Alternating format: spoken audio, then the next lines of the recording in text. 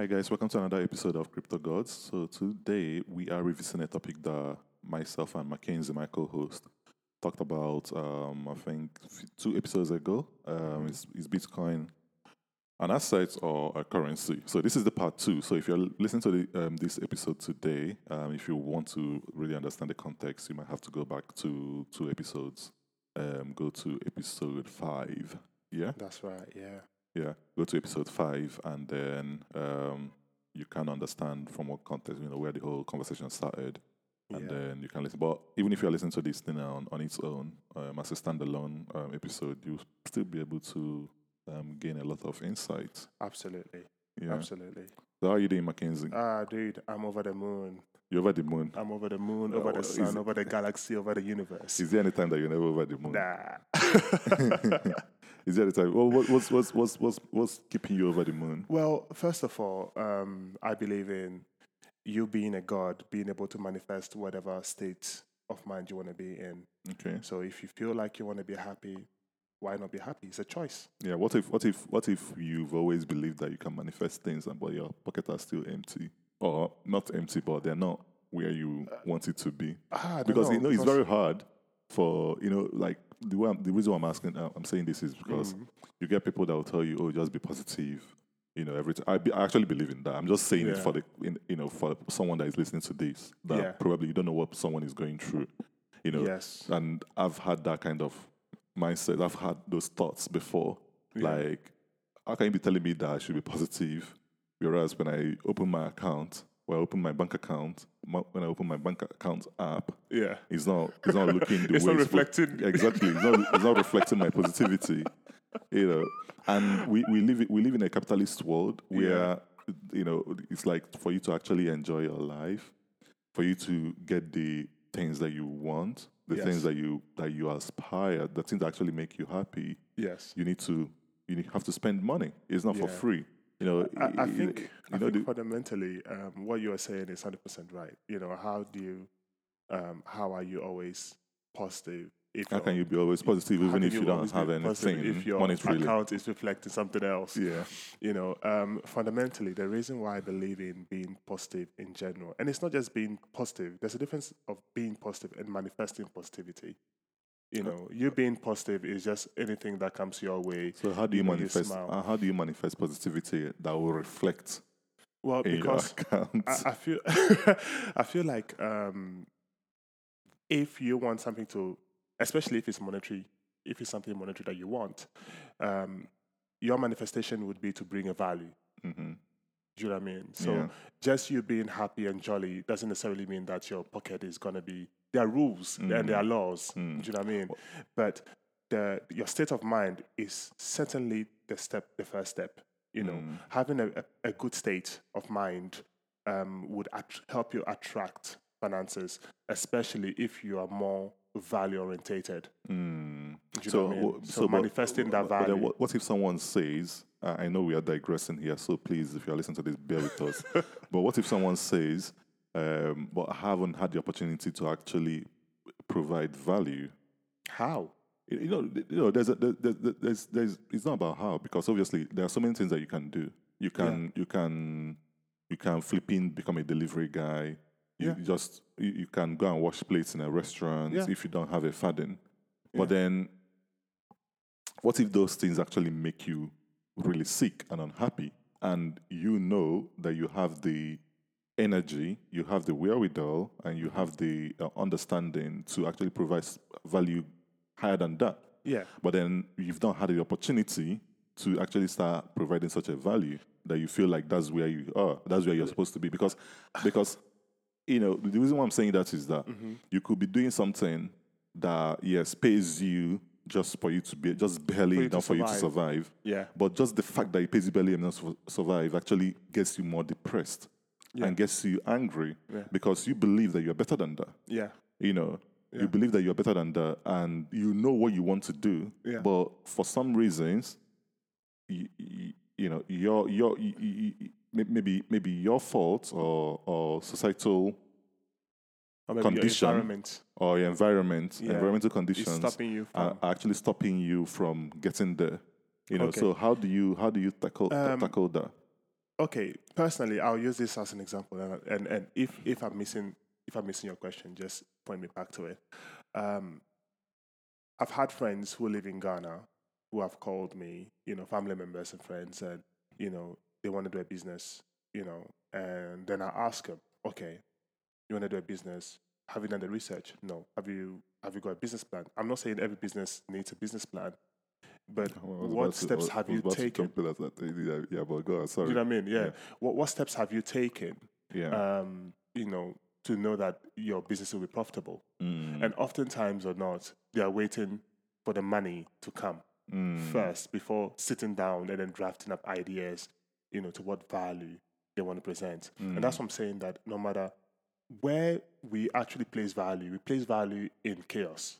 So if you're able to look at chaos and then create some form of organization, you're bringing value. You see, that's the problem. You've become, that's not a problem, rather. Yeah. You are right about the chaos thing. But then my statements about opportunity, I think you are missing it. My point about opportunity, you're missing it. Because at that point that person called you, you've become the opportunity for them. Yeah. Just the fact that you're advising them to find a way to plan out what they are trying to do, that's an opportunity. But I'm talking about someone that is in a quagmire, in a situation whereby they don't even have the opportunity of meeting someone that will tell them to put things in black and white.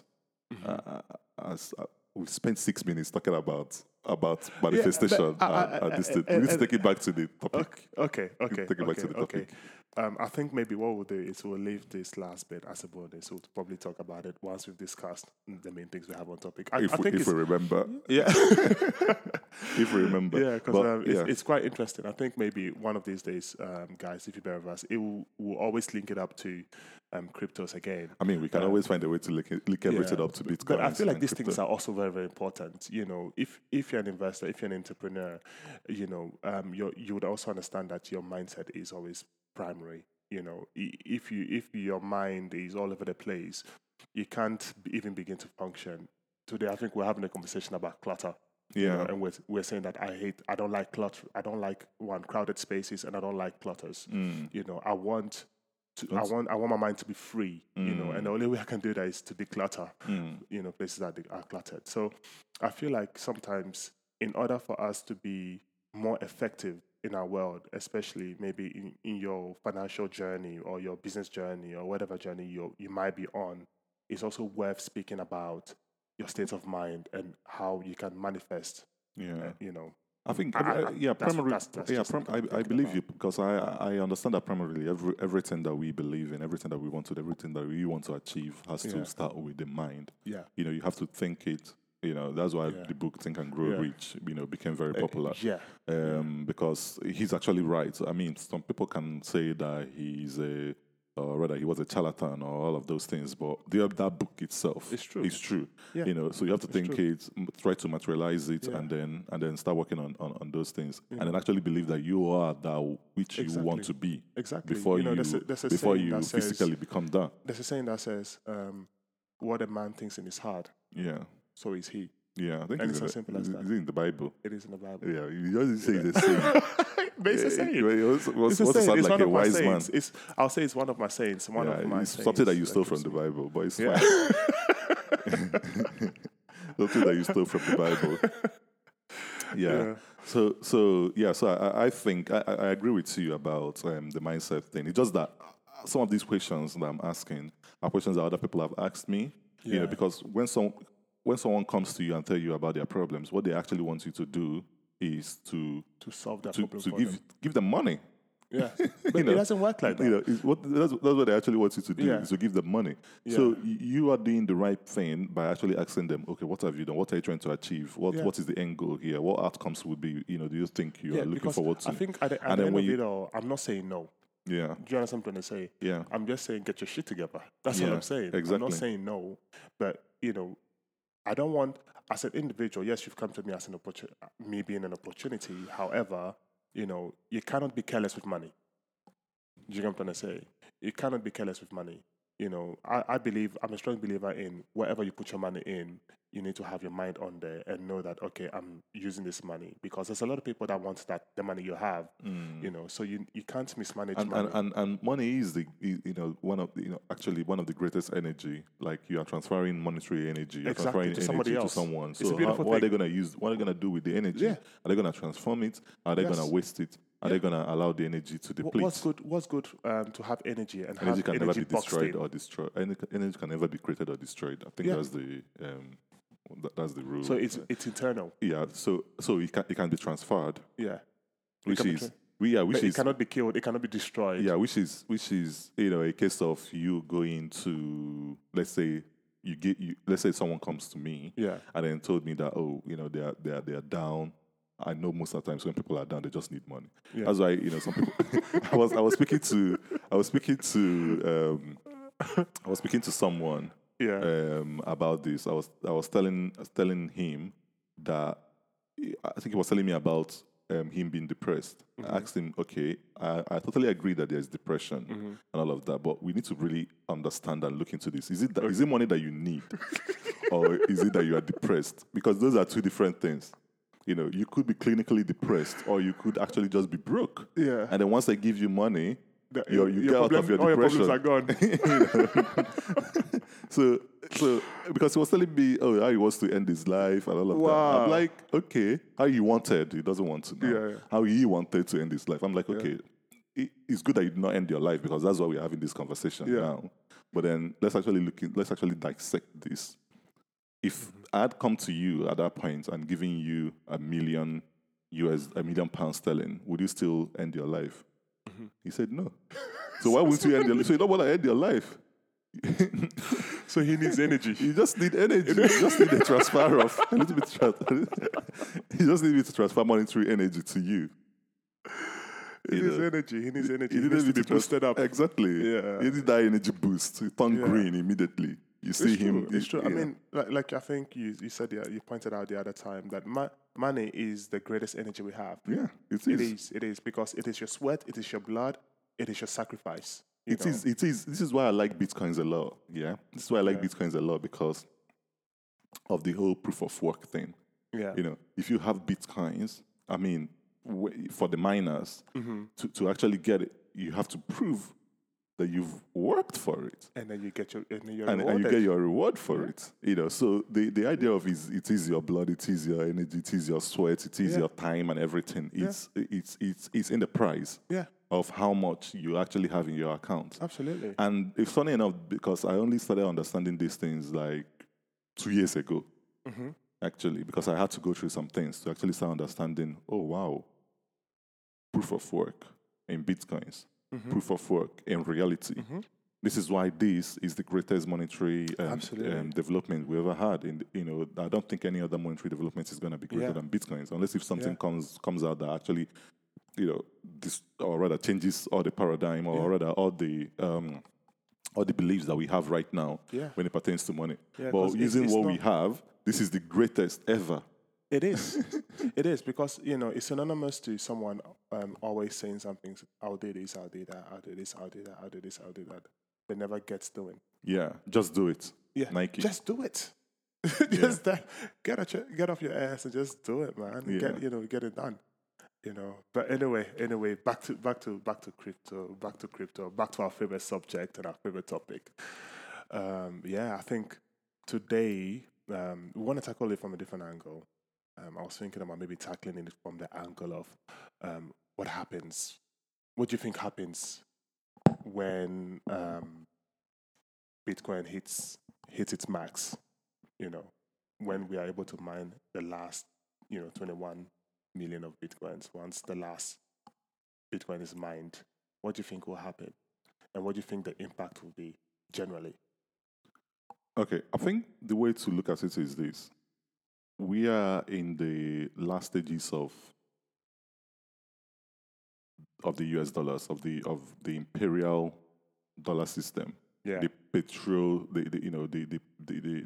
petrodollar system that we are running.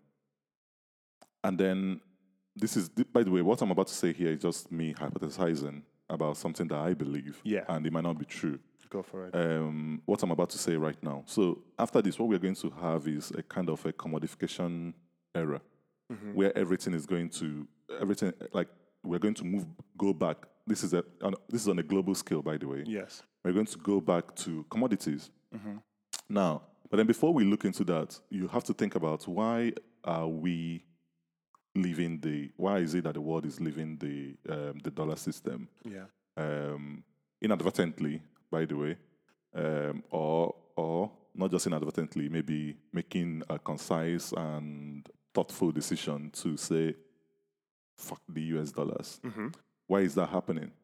So obviously, if you've been listening to the podcast, we're talking about a lot about inflation and all of that.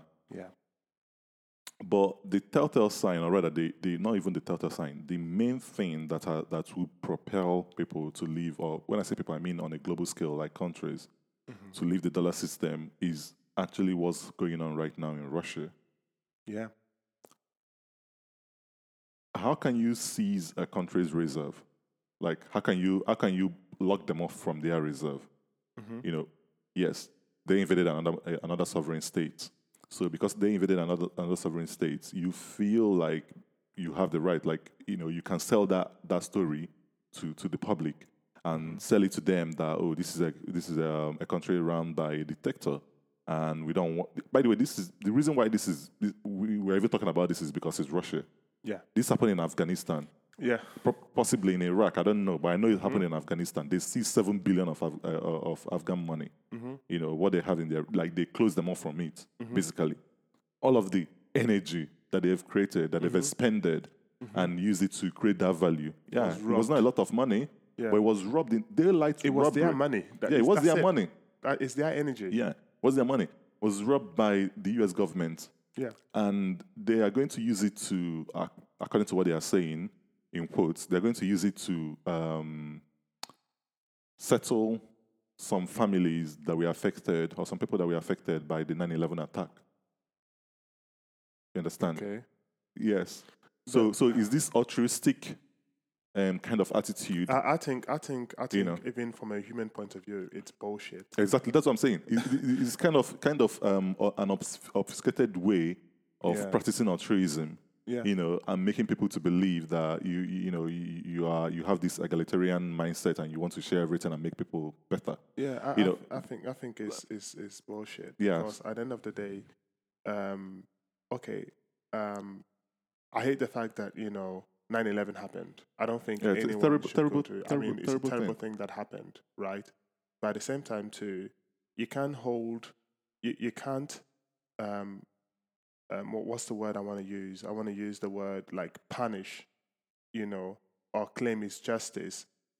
This money belongs to the people. It doesn't necessarily belong to the government. It belongs to Afghans. You understand? Do you know what I mean? Yeah, so even if the governments of Afghanistan were in cahoots with people that did orchestrated the bombing, or whatever, the average Afghanistan probably didn't even know anything about it. Exactly. So why should he be punished for it? Yeah. So anyways, I was going somewhere with that story. So that happened. Nobody heard about it. Only recently that I read about it. I'm like, what? But then it's happening on a larger scale now, and it's happening to an European country. The Russians will say that Eurasia, but let's not talk about that. An European country, that is predominantly made up of Caucasians. Yeah. And this is now, I'm not coming here to, start talking about race or anything like that. But it's kind of obvious what's going on. Absolutely. It's there. You can see it. It's got a spotlight on. Exactly. It's got a spotlight. It's obvious what's going on. Yeah. So because it's happening in Russia, it's happening to Russia now. It's like, whoa. So it is actually possible that the US and their allies would confiscate the value that people have created, that a country has created, whatever it is, however they created the value. How are they doing it? Because they are sanctioning Russia. They're using different ways, different measures to sanction Russia. Now, the implication of that is that countries are waking up and realizing, oh, wow, the U.S. Treasury that we've all believed in, can actually be confiscated. by another party if we have a problem. Yeah. But for the governments in the US, they don't understand what they are doing to the dollars. Yeah. Because to them, they think they are trying to uphold the imperialistic, American imperialistic, whatever it is that they're, global, whatever it is that they're trying to create. Yeah. There's a word for it, but I can't remember, so that's why I'm calling it this. Yeah. So they feel like, they are doing the right thing, but then they don't understand that they're actually signaling to the market, to the public that, wow, it does not make sense to actually have the dollar reserve. You have to be careful. Yeah. Yes, Putin could be whatever Putin is. I'm not trying to defend him. Yeah. But you want to remove the hypocrisy from it. Exactly. Yeah. So, but then we are going somewhere with this, by the way. I'm still on the journey. Yeah. Okay. I'm still on the train. So I just want to make sure that you're still with me. So another thing that countries are going to start looking into is, okay, do we have gold reserve? Mm-hmm. And if we have gold reserve, now the problem with gold is you have gold reserve, you're probably not holding the gold reserve because you have to protect it. You have to actually find a way for someone to, like, if I want to if I want to do a deal with you and gold is involved, I have to have a third party that will confirm that is pure gold, or that is the number of carats that you're telling me that it is. Because you could melt gold with other things and then tell me it's 1,000. I don't know how to calculate carats, so don't come for me on that if you listen to this. Yeah. But you could tell me that it's 28 carats, and then it turned out to be only 14, and I paid for 20 carats, so I've been cheated, that kind of stuff. So obviously, when we're talking about countries, they did that in the past, didn't they? They kind of like melted silver. And mix it with gold. Exactly. So it's been done in the past. Yeah, I mean, it's still been done. It's something that people do. Yeah. Obviously, when you're talking about nation states, we're not talking about carats. We're probably talking about ounces and all of that. So most countries save their gold in London, in the UK, in this our country. Yeah. I think maybe some countries also keep some in the US. I don't know about that, but I know for sure that a lot of countries keep their gold in London. Yeah. So imagine a situation whereby if a country decides, okay, since dollar is messed up, it's too centralized, there's a party or a third party that would just, just stop us from using the money that we've built all our systems on, all our feature on, Since there is someone that can stop us, okay, why don't we use commodities? And that's where the world is going. Yeah. So the world is waking up. Remember what I said? The world is waking up to go back to the gold standard. Exactly. The world is waking up to go back to sort of gold standard, commodity standard. It mustn't be gold. It could be It could be any asset, but it has to be a commodity. It has to be a commodity. Yeah. So we are going to witness. This is not a signal, a trading signal, or anything like that. But we're going to witness a shift. Yeah, we're going to witness a paradigm shift. Yeah, we're going to witness a massive shift into commodities, and the prices are going to skyrocket. Yeah, the prices are going to skyrocket. And I think in a way it is about time. But let me finish. Oh, sorry. Yeah, let me finish the whole thing. So the prices are going to skyrocket. But what would happen during that time is remember I said this is an hypothesis, and these are just predictions that I believe. What's going to happen is things are going to be hard. Like we're going to have something that I called neo-feudalism. I told you this before, neo-feudalism. No. I told you before. We're going to, the world is going to witness some sort of early, like new sort of feudalism, where you have the very rich would suppress the very poor. Yeah. Like we'll have like this kind of wide disparities, You have someone that is super, super rich, and then you have people that are like extremely poor. Yeah. And then we'll start creating caste systems, even on food, even on things that people use. Yeah. We're already doing it here in the UK, like people that shop at M&S and people that shop at Ocado or shop with Ocado. Yeah. Let's not get into that. People that shop at Lidl and Asda. And then the middle class that shop at Tesco's. But then we're going to see like a wider chasm that will be created, between the rich and the poor, which people are already complaining now, but the worst are coming. Yeah. And then, I mean, not to interrupt you, just to add on, I mean, think about it now. people are getting poorer just by fuel prices. Exactly. Yeah. And So think about it, what is the fuel? What is it derived from? From petroleum, which is a Yes, commodity. Exactly. So it's already happening. Yeah. So countries are going to depend on their commodity and what they can actually produce, what you can get from their country. Yeah. To become richer. And the power, there's going to be a power shift from the US to China, Russia. Mm-hmm. That's on the premise that Russia wins this war, which they probably will win Mm-hmm. this war. We would like a story of, oh my days, Ukraine. How it will go down historically as the best story of our lives. Yeah. But if you are looking at how things are, Yeah. Russia is probably going to win. Yeah. So Russia is going to win this war, and then when they win this war, because I'm not saying if, when they win this war, what would happen is nobody can speak to them again, and they have this partner that is, the second biggest economy in the world. Russia used to be, I think, the sixth biggest or 10th or something like that, but they're on that table. So they will partner with them, and then China on its own has already, what they've done is they've already bought stakes in Africa. in our native countries. Yep. They bought stakes there where they can always use those commodities. Yeah. That we have that is abundant in Africa. Yep. We use those commodities. So when the West was busy fighting, trying to wage imperial wars, trying to get people in Middle East to convert into democracy and all of that, trying to democratize China was busy. China was busy making investments. Yeah, sowing seeds on fertile grounds. You understand? So we're gonna have an era where the whole world is dependent on commodity. Commodity prices are gonna shoot up.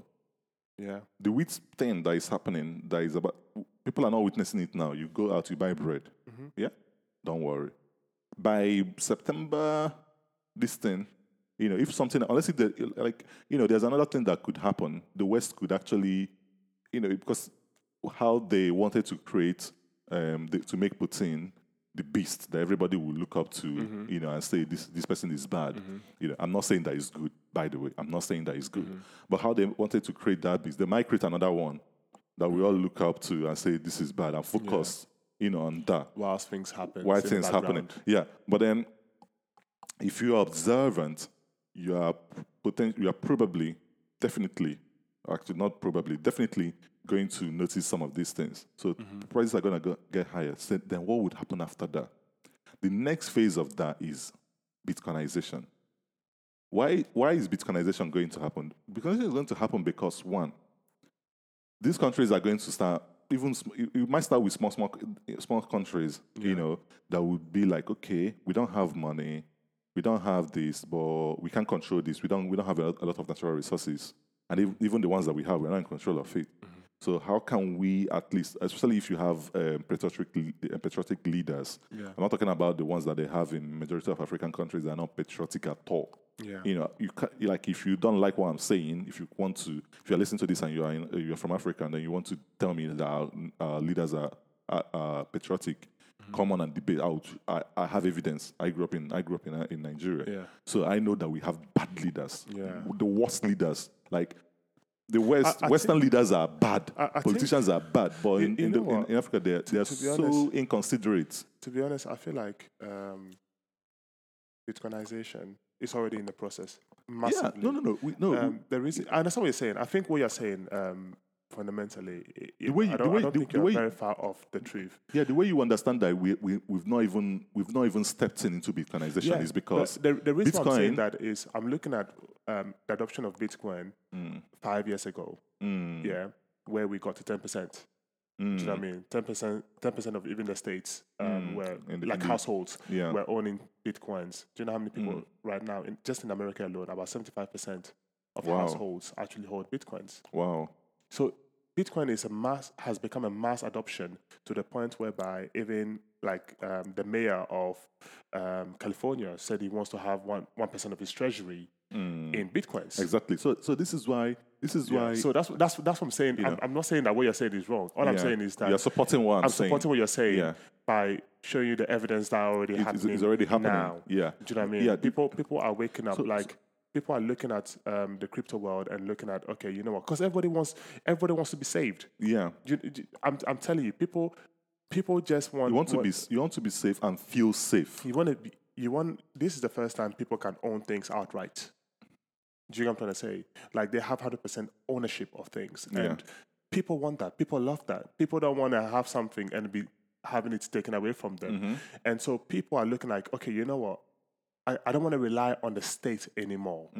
You know, I don't want to rely on the government anymore. They've also noticed that the state is not reliable. You can't rely on the state. Yeah, because I would always come back to Russia. You know, the Russian government decided that this is the action they need to take. They felt like NATO is trying to get closer to them by taking Ukraine.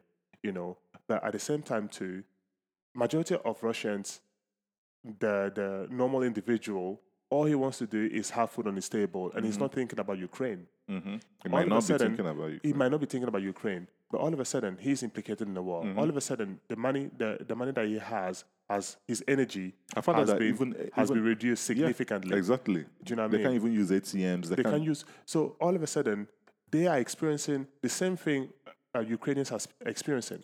They are affected. Because they are also affected. Because if your money has been devalued, right now, I'm sure most of their ports are also closed. So most likely. You're not getting food in, you know. So it's the same as if you are actually in a war. Yeah, and it's not by their choice. I saw a picture online of, I don't know whether it's a fake picture or anything, but I'm just going to put it there. I saw it's reportedly taken in Russia. The food aisles, the supermarkets were empty. So now think about it. Yeah. How long will this take before, obviously, I'm not solemnly talking about Russia, but obviously I'm going to drive to a point. You know, how long will it take before maybe this war might end? Because Russia thought maybe it would take them 3 days and they would, they'll take over Ukraine. But this is not the case. Do you know what I mean? So now you look at the other individual who has worked all his life. Think about the people that have worked all their life and, you know, they've saved their money for pension. Think about the people that have businesses. Think about even the owner of Chelsea. Think about all these people that are influential, but all of a sudden right now, because of this crisis, they've lost their possessions. This is the reality of things. This is the reality. This is the world we live in now, whereby things can be taken, things that you feel like belongs to you, actually does not belong to you, belongs to the government. You know, and can be stripped away from you. And people are waking up. Do you know how many Russians are forced to buy Bitcoins? Not because they even understand Bitcoins or digital currency, because they have to think fast to move their wealth from, fiat currency directly into something else that they can buy so that they can hold and belong to them. So this mass adoption of Bitcoin, to me, is already happening. And this war proves it. Do you know what I mean? I think the war is going to accelerate it. It's going to accelerate it because we are even focused. Because when it comes to mass adoption, people adopting it and people taking it and people, I believe a lot of people around me are already doing it. Like you and I, we are talking about, okay, you could 10 million. Yeah. But what is it in Bitcoins? Yeah. If it's not into the Bitcoins, then how many Bitcoins do you have? That's the main thing that we should be asking. Yeah. Not do you have $1 million? Yeah, because that million that you can have will be turned quickly. Yeah. To nothing. So, imagine if UK now today says, okay, we join the war. Exactly. Or no, they won't even say something like that. UK joining the war is not that complicated. Like, it's not that hard. What will happen is mistakenly. Okay, remember the day I gave you an instance. I said, if I was the Ukrainian president, if I was the Ukrainian president and I'm an A4 man, you would. What I would do is find a way, get some of this Russian military that we've been capturing, put it on, and put a bomb. Go to Poland and put a bomb. Yeah. If I bomb somewhere in Poland, that's it. NATO goes into the war. Yeah. And NATO goes into the war. UK goes into the war. Yeah. US goes into the war. Yeah. Every NATO member goes into the war. Belgium, France. That's what. I don't know whether France is. Listen, I think France is. Even when it comes to, I think, I just want to say something quickly. Okay. Regarding this whole war stuff and everything. So recently, I was actually checking which nations, what was their reserves, by countries. So I decided, okay, let me look at the European countries. And then I was just so surprised that these European countries had like maybe 100 or 200 million, dollar. as reserves. Some of them. I'm talking about just the dollar. The dollar reserve. Yeah, the dollar reserves. But then I checked our African countries, and I could not believe what I was seeing from Nigeria. I could not believe what I was seeing from Ghana. In billions. Yeah, Nigeria has about 39 billion. Is it 39 or 49? 39. 39 billion. Yeah. And my mouth just opened, and I'm like, this is the perfect definition of putting all your eggs in one basket. Yeah, it's overexposure. But then the reason why that is because our currencies our national currencies are absolutely. Yeah. That's why I get it. But then I think the point that I was driving at is the fact that the overexposure. So audience or you, listener, yeah. Put yourself in this position. Imagine if you had £100, right? And then you had them in coins, right? And then you had a small hole in your pocket, and each step that you take, £1 falls off. By the time you go home, you only have £30. How would you feel?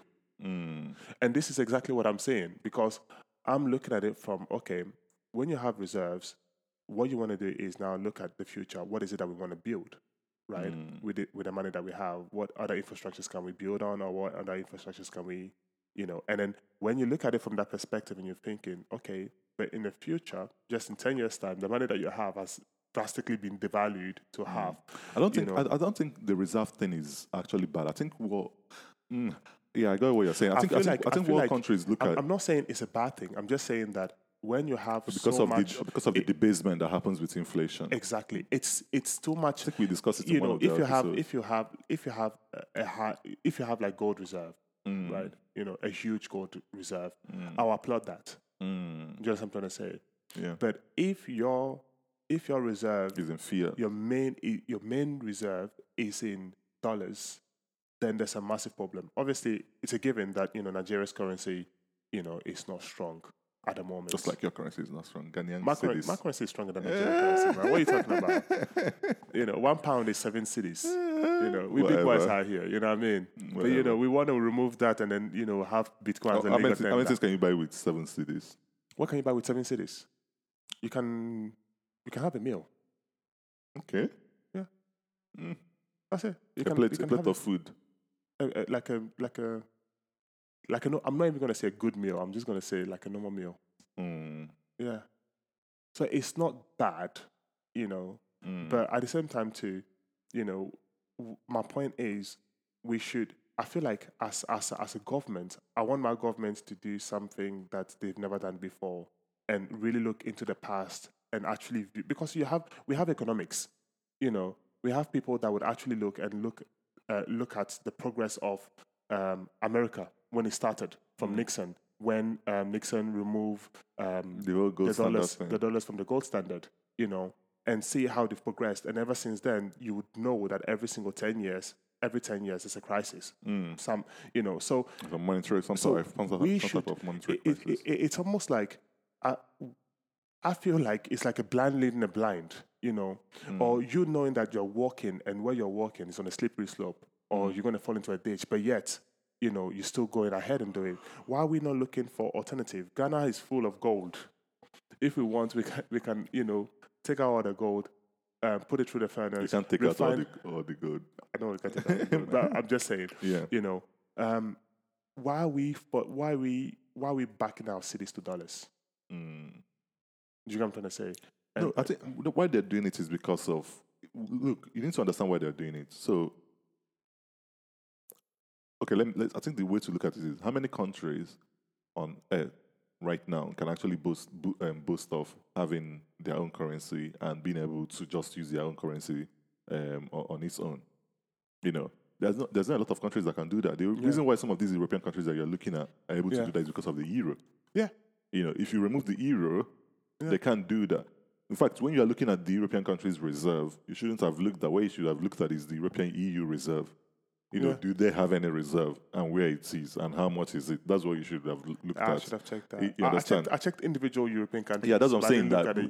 Because if you look at it that way, you are seeing 100 million because they don't need to have billions. Yeah. They have the euro that is protecting them. Yeah. But then when you have a currency And when I say shitty currency, it could be whatever reason that's made it shitty. You know, in our situation, in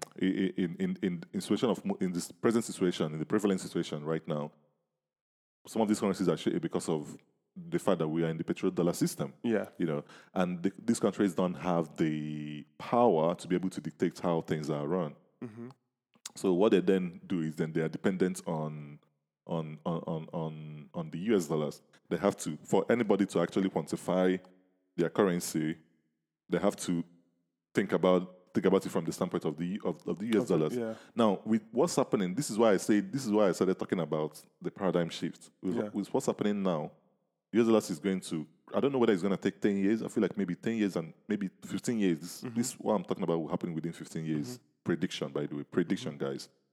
Within the next 15 years. We should actually mark it. Yeah, you can mark it if you want to. You can set your alarm. Yeah. Yeah, within the next 15 years, everything will be like most countries will be looking at we'll be looking at things from the standpoint of commodity. And this will be championed by China. Then after that, we'll have the proper, when you're saying that people are adopting Bitcoins, that's not even what I'm talking about. Yeah. Like, people are adopting Bitcoins, I know, it's already Do you happening. feel like government will now? That's what I'm saying. That's the level you want. That's like, the level you're talking about. That government will actually be taking on exactly. Bitcoins. Like, countries will be like, oh, we have 50% of our treasury. Yeah. 50% of our treasury is going to be. By then, you're not going to have Bitcoins doing 100% a year. No. Yeah. One Bitcoin could be 10 million. Yeah. One Bitcoin could be 10 million in dollar terms. Yeah.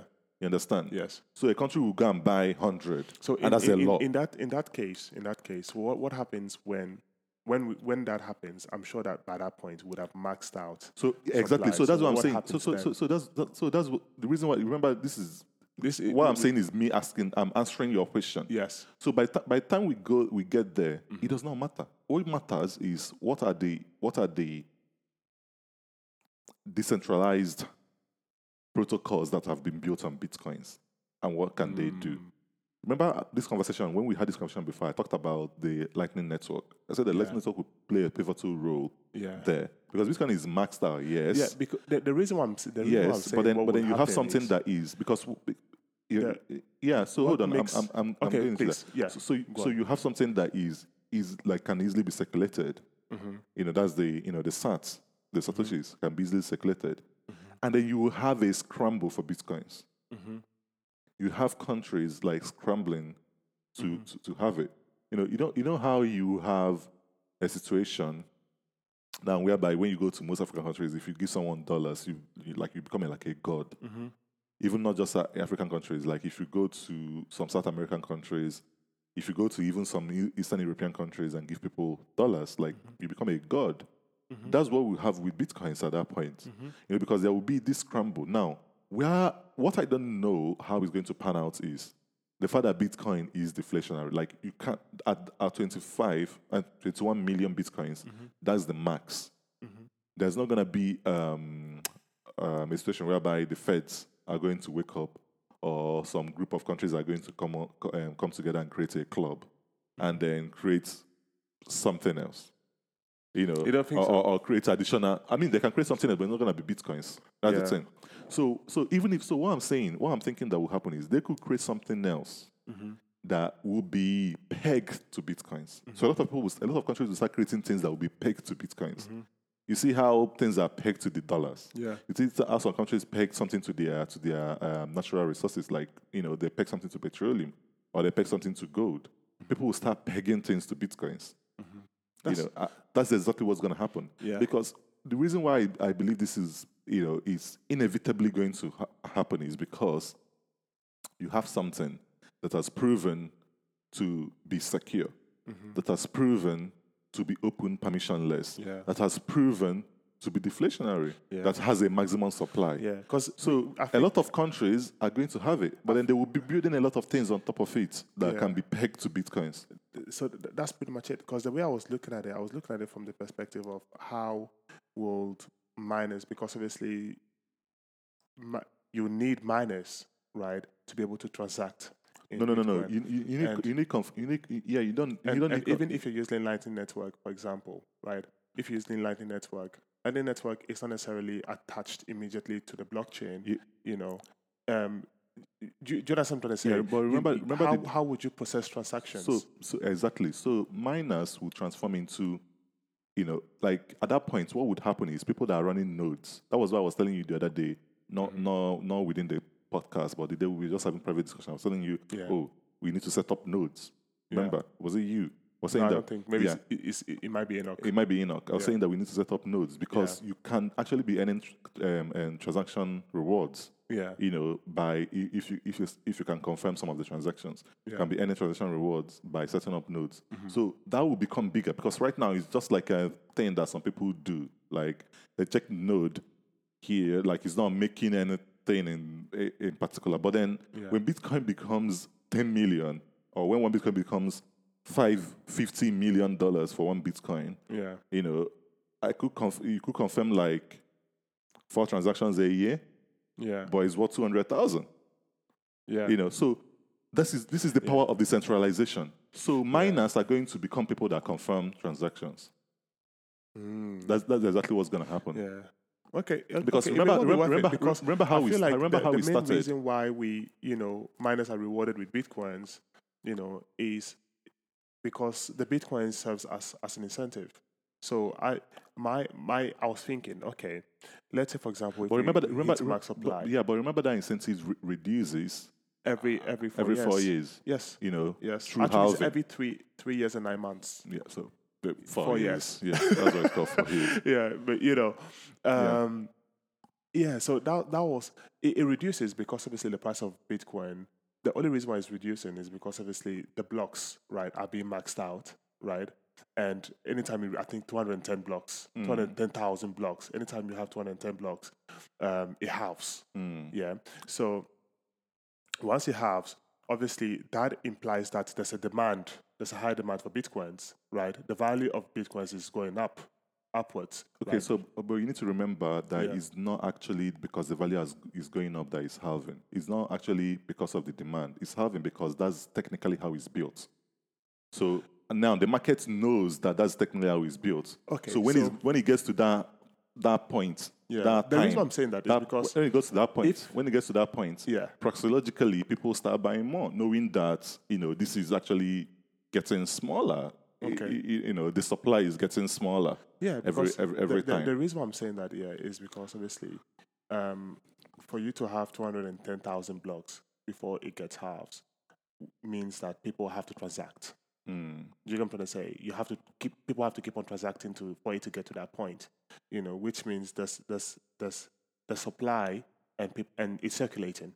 Put it that way. You know what I'm trying to say? And so if we are making that kind of a transaction, within 3-4 years, right, amongst the people that own Bitcoin holders, holders. I get what you're saying. Yeah, I feel like it's because it's either we are maintaining the demand for it, or we are either increasing the demand.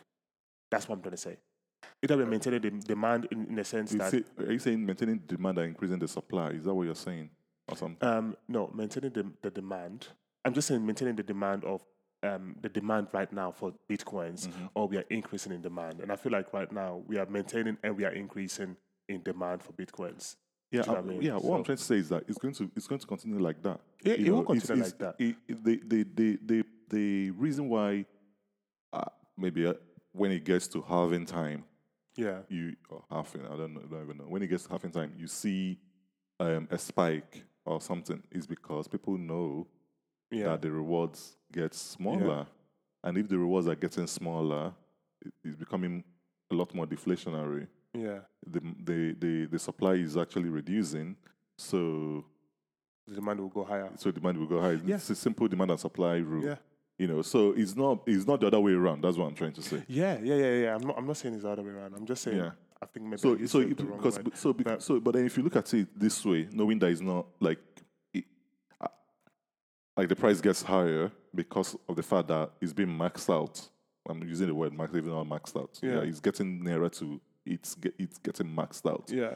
If you look at it that way, then that shows you that by the time we get to the max, again, I don't know exactly everything that was going to happen when we get to the max. I'm not technically inclined to know that much.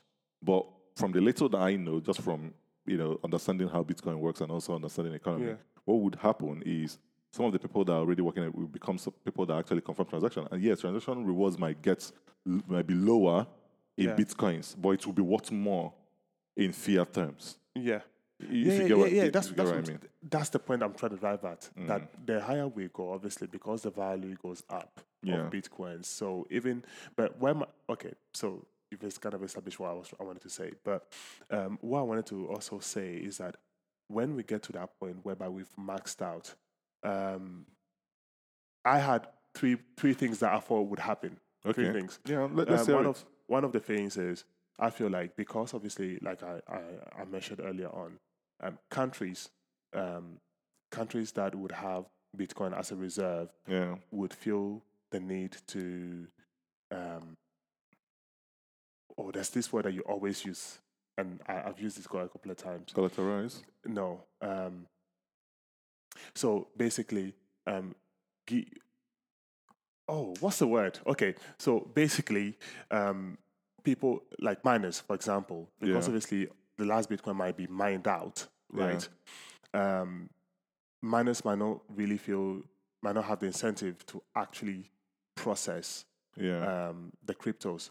Might not be willing to process Bitcoins anymore, simply because obviously that's what I'm saying. You have to think. Then they will become transaction confirmators, if there's even a word. Yeah, they become the people that confirm transactions, and they will make money because make money. But then you look at energy, you look at everything, because it needs to be worth it for them. But remember, it gets harder to mine. It gets harder to mine. So and that's the reason why right now a lot of people are either looking for renewable energy or more efficient ways to mine, because then it will be cost effective for them. So they'll be cost effective. That's exactly my point. When the last Bitcoin is mined, right, will the reward be cost effective for them in terms of the energy that they have to obviously consume? Okay, so let me ask you this then, or rather let me say this so that you understand how I'm thinking about this. So think about okay, let's say that we want to start we want to build a mining rig, you and I. The first thing we're going to think about is obviously get a technology expert that knows better than we do. That could be the first thing. But another thing that we could think about is, which does not even involve the person, is how much is it going to cost, like the cost part of it. Yeah. So the cost part of it, maybe when we do the calculation, it might come out to be outrageously too high, and then we start thinking about, okay, is it possible to go to Nigeria and get cheap energy from Nigeria? Yeah. Is there a way to get cheap energy from Nigeria? We've seen that happening. It's happening in the States where the Chinese are leaving China and going to the States because they feel like it's much more cheaper. But not only that, the crypto was banned in China. They've also been going. Crypto was banned in China, it's banned in China. But then also, you find them also going to South America as well. Exactly. Because it's cheaper. Exactly. So is it cheaper? So okay, if it's cheaper, how can we make it cheaper? And cheaper since we are mining something that gets harder to mine, that requires more energy. Yeah. So do you know what would happen? What would happen is that we would actually build efficiency into our system. Yeah. If we don't build efficiency into our system, then we shouldn't be in the market. I completely understand. If you build efficiency into the market, if we build efficiency into your system, what would happen is every time it gets harder, you are finding newer ways of generating energy at a cheaper rate, and then you might be able at to a better rate. So this is why Bitcoin, some people argue that Bitcoin is going to transform the energy industry. Because the way we are looking at energy today is, okay, the national grid that you probably have, and then can I get wind turbines? Can I get solar? But then, or maybe can I build a small nuclear thingy to generate energy from? Yeah. But then what would happen if people understand that there's a way to monetarily gain something, to be incentivized by finding an efficient way? People will innovate. Innovation will come in. So if innovation comes in, if innovation comes in, what would happen is another person will innovate because it's an open market system. It evolves. It evolves. Keep on evolving. You keep on innovating. And efficient. So that's why people, someone like Michael Saylor, argues, and I believe him. Yeah. I believe him on this. He says that Bitcoin is going to transform the whole energy industry. Yeah. I also believe in that. So, so I had three conclusions that I wanted to come to. One conclusion is that I was thinking about Bitcoin wrapping. right? Right now, we Wrap know that Bitcoins. 7% of Bitcoin is actually circulated onto Ethereum, right? They've been tokenized. So Bitcoin wrapping. So I was thinking, okay, there are three ways. One, hopefully by the time, I mean, people say it's going to be I think it's 2140. People say it's going to be 2140 before we max out Bitcoin. But if you go by the 3 years and 9 months, right? I think it's 2070, which is going to be in the next 50 years. Do you know what I mean? Before we maxed out, and so people are saying, well, one of the conclusions it will be exactly the efficiency. Even right now, I feel like even some of the tech that we're using for like mining rigs and all that kind of things, they're getting cheaper and they're becoming even more efficient. Do you know what I mean? Because tech is evolving. Secondly, I felt like, okay, the wrapping that we just spoke about, How does the wrapping? What does wrapping have to do? Wrapping. The fact that Like, what does it have to do with the max supply migration, migrating Bitcoin onto Ethereum through wrapping? Why would you need to migrate Bitcoin into it? Don't ever say this again. No. Never say this to a Bitcoiner. Bearing in mind that, by the way, we all bearing in mind that when we get to the max supply, the only reason why I'm saying wrapping is because should we not have any miners to approve? Yeah, but approve transaction. If you don't have, do you know what people will start doing, right? Once we hit the max, right, and then you don't have miners to approve, Bitcoin is going to crash. How is it going to crash? Why would it crash? And by the way, where is it crashing from? If it's at 10 million, is it going to crash from 10 million to 9.99999? It's going to crash in a sense. Or is it going to crash from 10 million to 1 million? It's going to crash. It's going to crash. I'm just saying that if you don't have approvals. We are having a conversation. Like, I disagree with you on this one. I know. I feel like it's going to crash in a sense that if I have something, right, but the only way it can go through is by running on the Bitcoin network, right?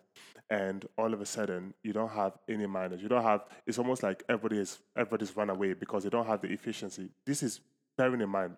We've spoken about efficiency. We've spoken about it being more efficient. Tech using renewable energy. But let's remove that from the equation. When you don't have miners or when you don't have people that will approve, right? What will happen to your transaction? How would you transact? I just told you that people that are running private nodes will start approving transactions. And miners will become nodes on their own. Okay. And the bigger mining distance that you have, the bigger transactions they are going to approve. So basically, you are like a bank. Yeah, but remember, I said removing energy efficiency from the situation. How much do you think it's going to be cost effective between the energy that you have, energy that you're running on right now? So right now, if you want to set up a Bitcoin node using something like GetUmbrel, it will take you like days for you to get to the most recent block, to download all the blocks. Yeah. By the time this thing happens, it might be harder for you to actually set up on GetUmbrel. So you will need a higher technology to be able to do that. Mm-hmm. So if you're going to need a higher technology to do that, and remember that miners they've already been efficiently improving over years. Mm-hmm. So what would happen is at that point, by the way, when I say what would happen is what I believe will happen. Yeah. If you know better and you're listening to this, just send us an email. Yeah. Mail cryptogods at icloud.com. Yeah. Yeah. .icloud.com. Yeah. At icloud.com. Yeah. So what would happen is those people that have been building for efficiency for their mining, they are better positioned to confirm transaction more than me that is running like a small GetUmbrel thing. Absolutely. Another person that has a bigger distance. So that is the reward. The reward system will always be there. I'm not saying... So you are saying they'll be getting reward from the transaction fee? Yeah. So if they're getting reward from the transaction... If they're getting reward from the transaction fees when Bitcoin is 1 million for one Bitcoin... Because right now, they get Bitcoins and transaction fee.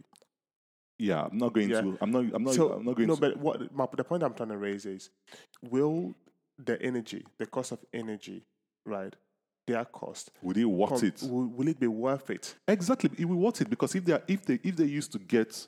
Let me give you let's take this as an instance. Yeah. Let me finish what I'm saying, okay, so that you have a full picture. If I understand something, yeah. Let's say, for example, if right now 1 Bitcoin is $40,000. Put it that way. Yeah, give or take. Yeah. So if one Bitcoin, and then in the near future, one Bitcoin becomes 100,000, 200,000, 500,000, whatever the amount will be, right? I understand that even if I have 0.00005 of a Bitcoin, would be a lot, right? So I understand that point, but at least the person is still being rewarded in Bitcoin. Do you get what I'm trying to say? However, if there is no longer Bitcoins to reward the person, right, and the only thing they are getting is transaction fees. The transaction fee is going to be paid in Bitcoin. It's going to be paid in Satoshis, but it's going to be worth more than what transaction fees are worth today. So because it's worth more than what transaction fees is worth today, you are incentivized to actually efficiently become a better transaction fee confirmer. But that would also means that maybe the transaction fees will be very, very expensive. And so therefore, the thing... Okay, let me explain. Do you understand the reason I'm saying that the transaction fees will be more expensive? You're not wrong. But let's look at it this way. Mm-hmm. If you own 11 Bitcoins today, and one Bitcoin is 10 million, and you're about to do a transaction that is about 10 million, that is one Bitcoin transaction, and you are told to do the 10 million transaction, you have to pay $1,000. Would you think twice before paying it? Not really. Exactly, that's my point. But what about the people that are using Satoshis? Exactly. Right? So people that are using that want to use it for their day-to-day life. Exactly. What happens to that? Exactly. Remember we are looking at this thing from a standpoint of fiat. Someone wants to buy bubble gum, right? And the transaction fee will actually cost more than the bubble gum. No, it won't. Because in 2070 something, remember we are looking at this thing from people looking at it from a fiat system. You get it? Yeah. Looking at it for people, because that's why we are comparing to dollar terms. So let's continue. Let's continue comparing to dollar terms. If we continue the way the world is going, do you think you buy a bubble gum for 50p in 2070? Most likely not. Exactly. So how much do you think a bubble gum will be if Bitcoin is 10 million?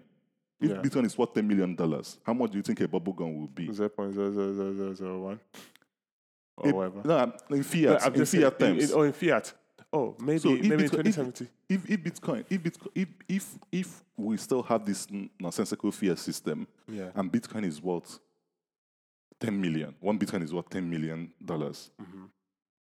You don't need a rocket scientist to explain it to you that by that point, inflation is like messed up, in fiat system. Yes. So it does mean that the transaction fee that you pay that for 10 million transaction, for $10 million US dollar transfer is like 1,000. But then the one bubble gum that you would buy, or rather that you buy at the corner shop, might be $20 for one small bubble gum. So if you are running it on Satoshis, remember, first you have to divide one Bitcoin today is 1 million Satoshis. So 10 million, how much is 10 million Bitcoins going to be in Satoshis? Do the maths. I should do the maths. Why don't you do the maths? but let's call it whatever. It's one of a tenth. Yeah. So if it's that, you should be able to do it. That's why I said you to do the maths. Yeah. Yeah. If you do that calculation, that will show you what one Satoshi will be worth in dollars. Yes. You understand? Yes.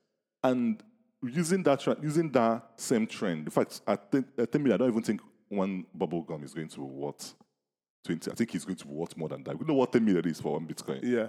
At 100,000 is when one bubble gum will be worth something like $20 or 20 pounds for one bubble gum. Yeah. So if you use that same maths, then it will actually pay off. It would pay off. Think about it.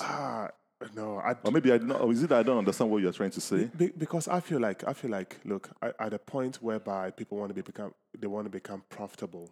Yeah. I'll stop saying miners, because at that point they won't be miners anymore. They'll be more of approvers, right? With the cost that it would cost them to approve a transaction, right? And also, when I say cost, obviously I'm talking about electricity, energy. Yeah. For an individual to actually come out and say, okay, I'm going to buy a bubble gum, the fact that they're not getting Bitcoin rewarded, I feel like what they would want to do to make up for the money Hold on. would be to increase. Let me finish. Yeah. Would be to increase their transaction fees, which will make it very difficult to spend satoshis on normal day-to-day objects. Okay, so this is exactly again you are misunderstanding how Bitcoin works if you are saying that, because this is a decentralized network.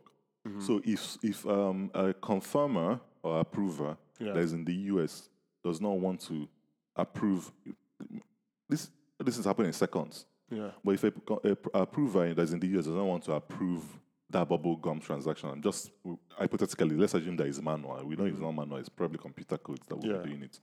But if an approver in the US does not want to approve that bubble gum because they're only going to make $1 from it, an approver in El Salvador might do it. An approver in Nigeria might do it because that $1 is worth something to them. Because that's the power of decentralized network. You understand? But that is not even my point. My point is that at that point, even on Satoshi level, if Bitcoin is 10 million, it will still be profitable to confirm anything. It will still be profitable because just imagine you and I set up our rig then to become approvers. Yeah. We can write some few lines of Python code that will allow us, maybe Rust, that will allow us to only approve a certain type of transaction because that's what we feel is valuable to us based on how much energy we consume, where we are to run the system. Yeah. So we can say we are not approving any bubblegum type of transactions. But then someone in India, might say, okay, from my calculation, all I need to do is to make, because Bitcoin is 10 million then, remember? So maybe they will say all I need to do is to make $1 million every month. That would be enough for me. So they will be happy to approve those transactions because it's decentralized, so the system is not going to pinpoint that people in the US does not want to approve transaction. No, I will automatically approve because someone in India is going to approve it. The same way that $1 here doesn't mean anything, but maybe if you go to another country, $1 means a lot. It will be a lot of value. So yeah. So if you and I decide to increase our price of how much it costs for us to approve anything, because we live in the UK, what would happen is maybe when someone does like that kind of transaction that I talked about, the one Bitcoin thing, our system will approve it. So for the small transaction, people that are incentivized to approve small transactions will approve small transactions. But then you are thinking that people that are incentivized to approve small transactions will not be making enough money. But then I'm telling you that they will, because if Bitcoin is 10 million, you have to put on a blockchain. If Bitcoin is what 10 million, do you understand what I'm trying to say? Ultimately, you have to put. But then remember, But then remember, if Bitcoin is worth 10 million, you're not buying a bubble gum for the price of bubble gum today. In fact, I understand. So anybody the price will go up. All I'm just saying is, talk less of the price going up. We know, obviously, day in, day out, inflation will cause the prices of items to go up. We know this, right? But talk less of it. The most important thing is, at that time, will it be profitable when there's no Bitcoins coming in, when there's no Bitcoins to mine, right? Will it be profitable just on transaction fees alone for an individual to pay to use Bitcoin to buy bubblegum? It will. And it will. If it's profitable today, because it is profitable today. It is profitable today. If it's profitable today. If it's profitable today, it will be profitable tomorrow. Not because I'm saying that it's a fail-safe system. But why is it profitable today? That's what you need to look at. Why is it profitable today? It was profitable today because we are dealing with the prices today, and this is something that is deflationary and is worth more than something that that's been inflated in the fiat system.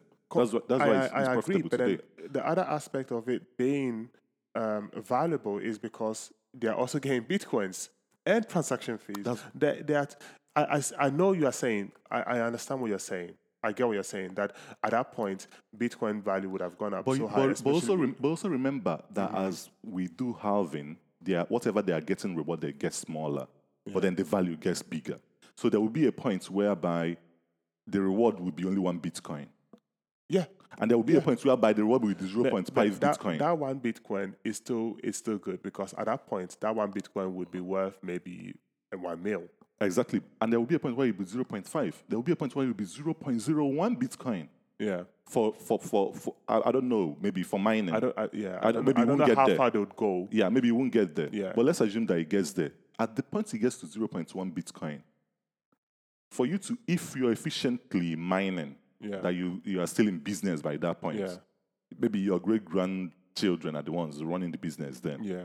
If they are running the business properly, you're efficiently generating it, then the status quo, like the not status quo even remaining the same, but the way the world is going with inflation, the way things are going with inflation, you are still getting rewarded, because then it's still worth it. At that point in time, it's still worth it. So if it's worth it at 0.1 Bitcoins as your reward, when it ends, because there's no mining anymore, it's confirmation. You might be getting rewarded for confirming. You might be getting rewarded 0.0000 this thing for confirming, but 0.005 confirmation this thing reward that you are getting, because of the fact that you have a bigger rig, could be worth 200,000. Yes. And if it's worth 200,000, the person that is running, the person that is running completely understand it. The person. I'm just trying to say that there's no need for them to increase transaction. If they increase transaction fees, they will be like, you can write some codes to increase your own transaction fee that you take, because you are now an approver, a transaction approver. Yeah. But then someone else, because this is proper game theory.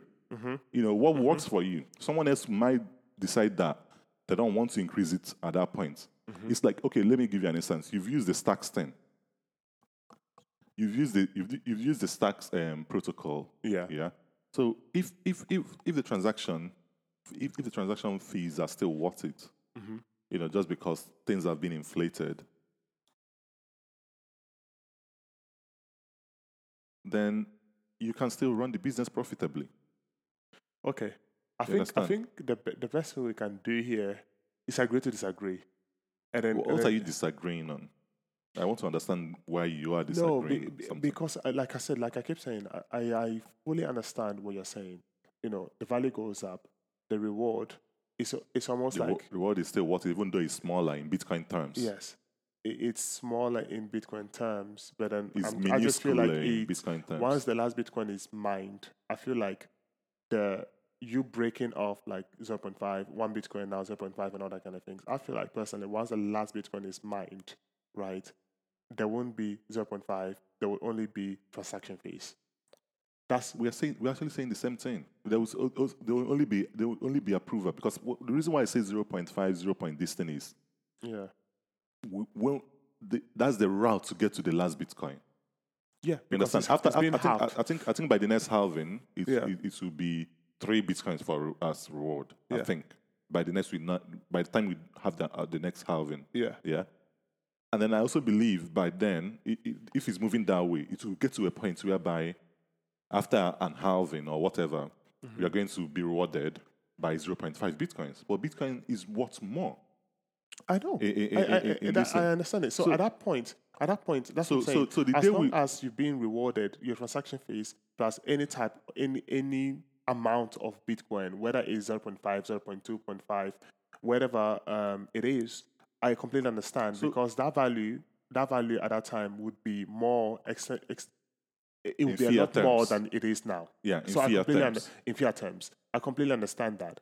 Right, I'm just saying, when there is no more Bitcoins to mine, exactly, you become an approver. So at that point, the only reason why you're getting even the 0.25, right, is because you're mining, because you're a miner. Yes, that's what you're getting. But then, that's what I'm saying. I hope you understand what I'm trying to say. I understand what you're saying, but I'm trying to get you to understand what I'm saying too. If you built out a rig that is the best miner worldwide, and you were earning Bitcoins, and then it got to when you are only earning 1 Bitcoin, as a reward, and then from there it got to where you are earning 0.5, and then it gets to becoming an approver. What do you think happens with the rig that you've built? The rig that you've built becomes the best approving rig. So because you have a massive rig, but then now you have to start taking into consideration the cost of running the rig. Exactly. And then, Hold on. and I've then not the money finished. that you're getting in. I've not finished. So if you used to get, if you used to get 1 Bitcoin, yeah, and we've gotten to the maximum supply of Bitcoin, which is 21 million, yeah, and then you are now the biggest approver. Yeah. It does mean that whatever the approving reward is going to be, you are getting the highest Yes. part of it. Yeah. So if you are getting the highest part of it, you are still in the game. That's why people are building these things. Yeah. You know, I don't- You're still I in the, don't- and if you're still in the game, you are still being paid. You are still being rewarded to become an approver. Okay. So you can decide. What if, okay, let me put it this way. What if, let's say, for example, your once the last Bitcoin is mined, right? Your cost, let's say, for example, you were getting 10,000. Yeah. Just an example. It's an example, yeah. Example, you're getting 10,000. But it costs you 11,000 as energy bill. That's what I'm saying. It won't be like, because if it's costing you 11,000 as an energy bill, if your energy bill is 11,000, then you are not efficiently running the business. Do you know why? You have to remember where we started. We started from saying that you have to efficiently and innovatively find better ways that's of the reason doing it why at a cheaper rate. That's the reason you why I understand? said So hold on. Yes. So if you are remember the example that I gave, if you are the biggest miner that gets paid the most for mining, it means that you are running it efficiently more than most people. You have some knowledge that people don't have. Yeah. You know, or maybe they have, but they can't implement. Yeah. But then you have it. Yeah. You understand? So there is no way your energy bill at the point of Bitcoin being... Now. Hold on. There's no way your energy bill at the point of Bitcoin getting to the max. There's no way the energy bill will be higher than than the reward that you are getting. So when you move in to become an approver, you also become the highest approver. Now, so whatever approved transactions that needs to be done. Listen, that part I really understand. You might enter the market. You might corner like 60%. I'm using this as an example. As an example, you might corner like 60% of the market. If you are cornering 60% of the market of Bitcoin approval at the point when Bitcoin is 10 million for 1 Bitcoin, and you're not making money, you're not profitable, you should lock down the business. It means that you're not efficiently running. By the way, so remember, I said technology will evolve and technology will become efficient. Just the same way, I believe that renewable energy is just in its infancy. Do you know what I mean? I believe that, but give it about 5 years, and you'll see that you would have new developments coming through renewable energy. I believe in all of those things, and I believe that the mining rigs will become very, very efficient. As time goes on. I just said removing that from the equation and looking at it as running Bitcoins as we are running now. Even how can you remove it as an equation? No, Let's keep it in the equation. The reason why you and I are not. Reason why you and I. Let me continue. Let me finish. I just want to just this. Okay. The reason why you and I are not running a rig right now is because we've not found a way to efficiently run it and become profitable. Yes. If we find a way to do it and become profitable, we'll set up our rig. Yeah. Okay. So you can't remove it from the equation because that's the only reason why you even enter it. Let's put it back into the equation, right? Where I'm standing, the way I'm looking at it is I'm looking at it from this perspective, right? I think the best thing, I think the best thing to do is let's agree to disagree. I'll come back on this. We'll always come back on it. Yeah, I think we'll come back on it. I think that'll be the best thing to do, because I've taken a lot of things that you've said on board, right? But my fears, I don't even have any fears, but my worries or my concerns would be exactly what I said. When the last Bitcoin, but give it like 10, 20 years or 30 years, it'll be minded that we'll see what happens. By then, I believe that maybe... Remember, it's about 70 years. 50 years. 50 years. Yeah. We'll still be alive. You got scared. You got scared. The way you say you will still be alive. We'll still be alive to see. You got scared. But obviously, I believe that by that time, even when we look at Bitcoins in general, I feel like when it started, Bitcoin owned like 100% of the market, and gradually other developments are also coming up. So there's a lot of things that. By the way, the nation-state adoption that I'm talking about, like for it to happen, Bitcoin first needs to replace or rather displace gold. Yeah. You know, the gold market is about 11 trillion. Yeah. You know, Bitcoin alone, market cap Yeah. is what? I think 800 billion. Yeah. You know, went to 1 trillion Yeah. before 800. So it needs to actually get to 2 trillion, which is the market cap of Apple. Yeah. Get to 3, 4, 5, 6, 7. Now, the only thing that I think is happening is with all these sanctions that are happening and people are waking up to understand that the fiat system is corrupt and you're not in control. Yeah. What could happen is, you know, and as we might see like some sort of acceleration towards, Bitcoinization. Acceleration towards Bitcoinization. We might start experiencing that. Yeah. And by nation states, people already are, waking up and saying, "Oh, okay, can I put some of my savings in Bitcoin and just hold it there? Yeah. Put it on my ledger, put it on cold storage or whatever, Yeah. hardware storage." Yeah. So, yeah. So, but by that period, we'll see. But the transaction and reward thing that we were talking about, Yeah. I kind of like. Yes, I have to also do more research. So on that's it. exactly what I'm. Yeah, That's I why I said also I'll come back to it because I'm actually going to research the shit out of I it. also, yeah, I have to also do some research on it, and I think you raise a very valid Yeah, thing, because but I feel I like- I feel don't see it, like- I never seen it as a I feel problem. like when it comes to that, like nations that own bitcoins as their reserve or as within their trust in their treasury,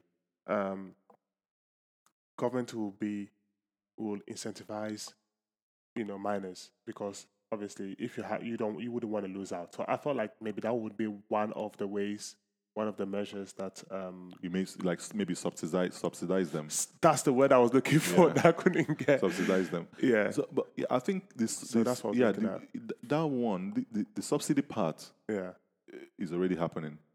What would happen is by the time nation states we start seeing nation state adoption. Yeah. Countries will try to attract miners, Bitcoin miners, Yeah. as investments, as foreign, or even make or rather create an enabling environment. Yeah. For miners to thrive. Yeah. You see how China chased away miners, Yeah. crypto miners and all of that.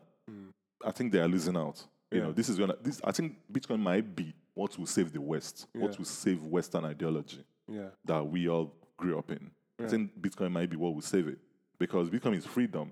And if the US, when I say America, I mean the US, if the US wants to actually uphold the land of the free thing, then they have to embrace Bitcoin.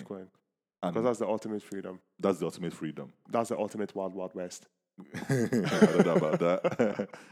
So, guys, we've come to the end of today's episode. It's a little bit of a long one, and we go into a diatribe or rather an argument. Yeah. But I hope you enjoy and the clash of the titans. But please, whatever you're doing, remember Bitcoin does not care who you are, where you are from, your age, your color, what you eat, or your political views. Thank you very much, and have a pleasant weekend.